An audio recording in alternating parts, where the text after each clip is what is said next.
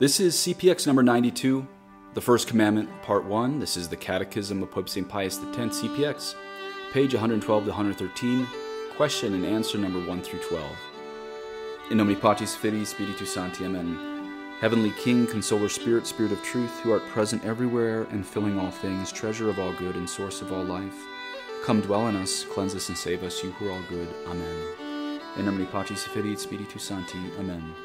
And God grant you his peace. The First Commandment. Why is it said at the commencement of the commandments, I am the Lord thy God?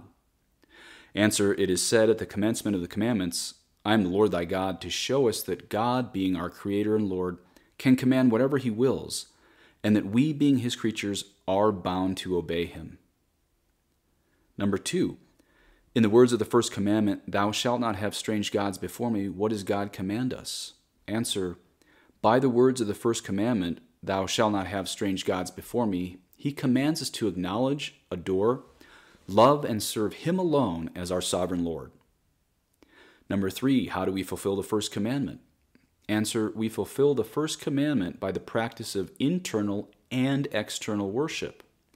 Number 4, what is internal worship? Answer, internal worship is the honor which is given to God with the faculties of the soul alone, that is, with the intellect and the will.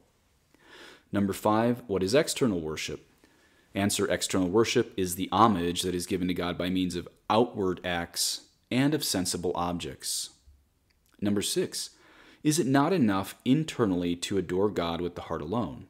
Answer, no, it is not enough internally to adore God with the heart alone. We must also adore him externally with both soul and body, because he is the creator and absolute Lord of both. Number 7, can there be external worship without internal worship? Answer, no, in no way can there be external worship without internal, because unless external worship is accompanied by internal, it is destitute of life, of merit, and of efficacy, like a body without a soul. Number 8, what is forbidden by the First Commandment? Answer, the First Commandment forbids idolatry, superstition, sacrilege, heresy, and every other sin against religion. Number 9, what is idolatry? Idolatry is the giving to any creature, for example, to a statue, to an image, or to a man, the supreme worship of adoration that belongs to God alone. Number 10, how is this prohibition expressed in Holy Scripture? Answer, this prohibition is expressed in Holy Scripture in these words, thou shalt not make to thyself a graven thing, nor the likeness of anything that is in heaven above, or on the earth beneath, and thou shalt not adore them or serve them. Number 11, do these words forbid every kind of image? Answer, certainly not, but only those of false divinities, made to be adored as idolaters adore them. So true is this that God himself commanded Moses to make images, as for example, the 2 statues of the cherubim for the ark and the brazen serpent in the desert. Number 12, what is superstition? Answer, superstition is any devotion that is contrary to the teaching and practice of the Church, as also the ascribing to any action or anything whatever a supernatural virtue which it does not possess. Thus are the words of the Holy Pope. So just a short one today. We're just going to look at number 7 and number 9. Number 7 again, can there be external worship without internal worship? Answer, no, in no way can there be external worship without internal, because unless external worship is accompanied by internal, it is destitute of life, of merit, and of efficacy, like a body without a soul. Okay, so let's review. Internal worship, he said, is what you do, my words, but just a summary of the Pope. It's what you do silently with your intellect and will. Internal worship is what you do silently with your intellect and will.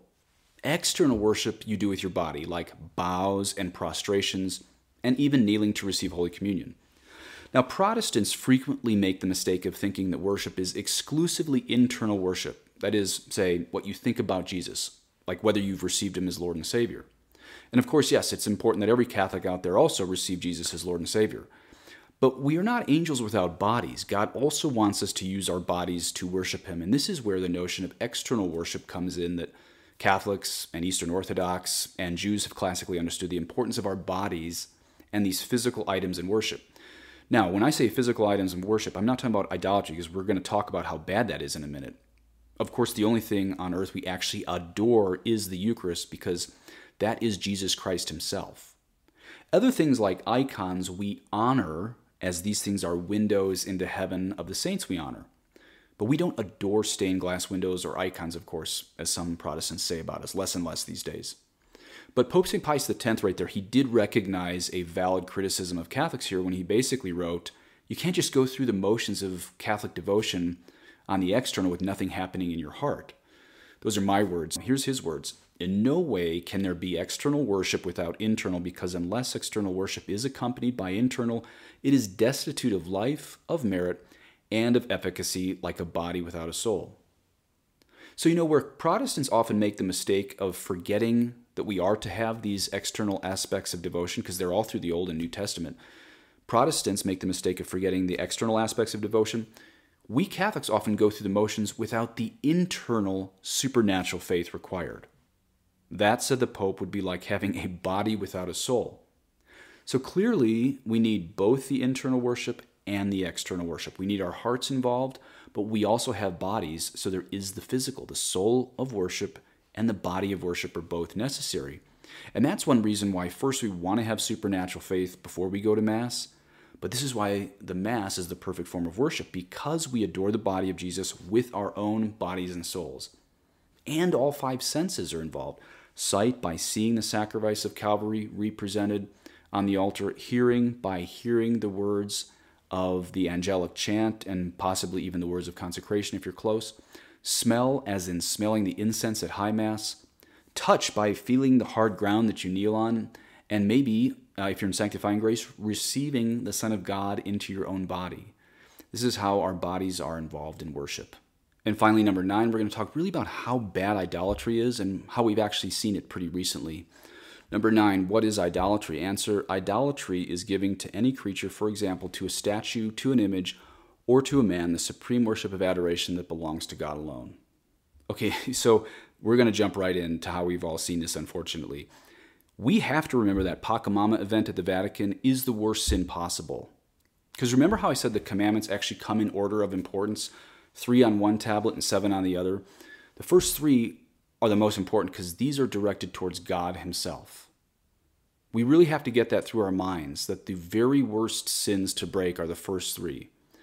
But we'd be horrified if we saw, say, something from the second tablet of the 10 Commandments done on video. Can you imagine if someone in the Vatican videotaped a violation against an innocent person publicly breaking, so, I don't know, the 5th or the 6th commandment? The international outrage would just hopefully explode. But then what happens? The worshiping of a Mother Earth statue, and remember, the Vatican clarified this was not the Blessed Virgin Mary. The worshiping of a Mother Earth statue called Pachamama, this is a violation against the first commandment, which is the worst of all sins and contains the worst punishments to be feared from God. Again, Pope St. Pius X today, the first commandment forbids idolatry, superstition, sacrilege, heresy, and every other sin against religion. And he defines idolatry as the giving to any creature, for example, to a statue, to an image, to a man, the supreme worship of adoration that belongs to God alone. So yes, the Pac-Man Mama event, as Return to Tradition says, that Pac-Man Mama event was the worst sin you've ever seen on the internet, and you don't even know it, probably. But it is, because this prohibition, says the Pope, is expressed in Holy Scripture in these words, Thou shalt not make to thyself a graven thing, nor the likeness of anything that is in heaven above, or on the earth beneath, and thou shalt not adore them or serve them. Please say in Our Father that this never happens again. Et benedictio Dei omnipotentis, Patris et Filii et Spiritus Sancti, descendet super vos, et mane et semper. Amen.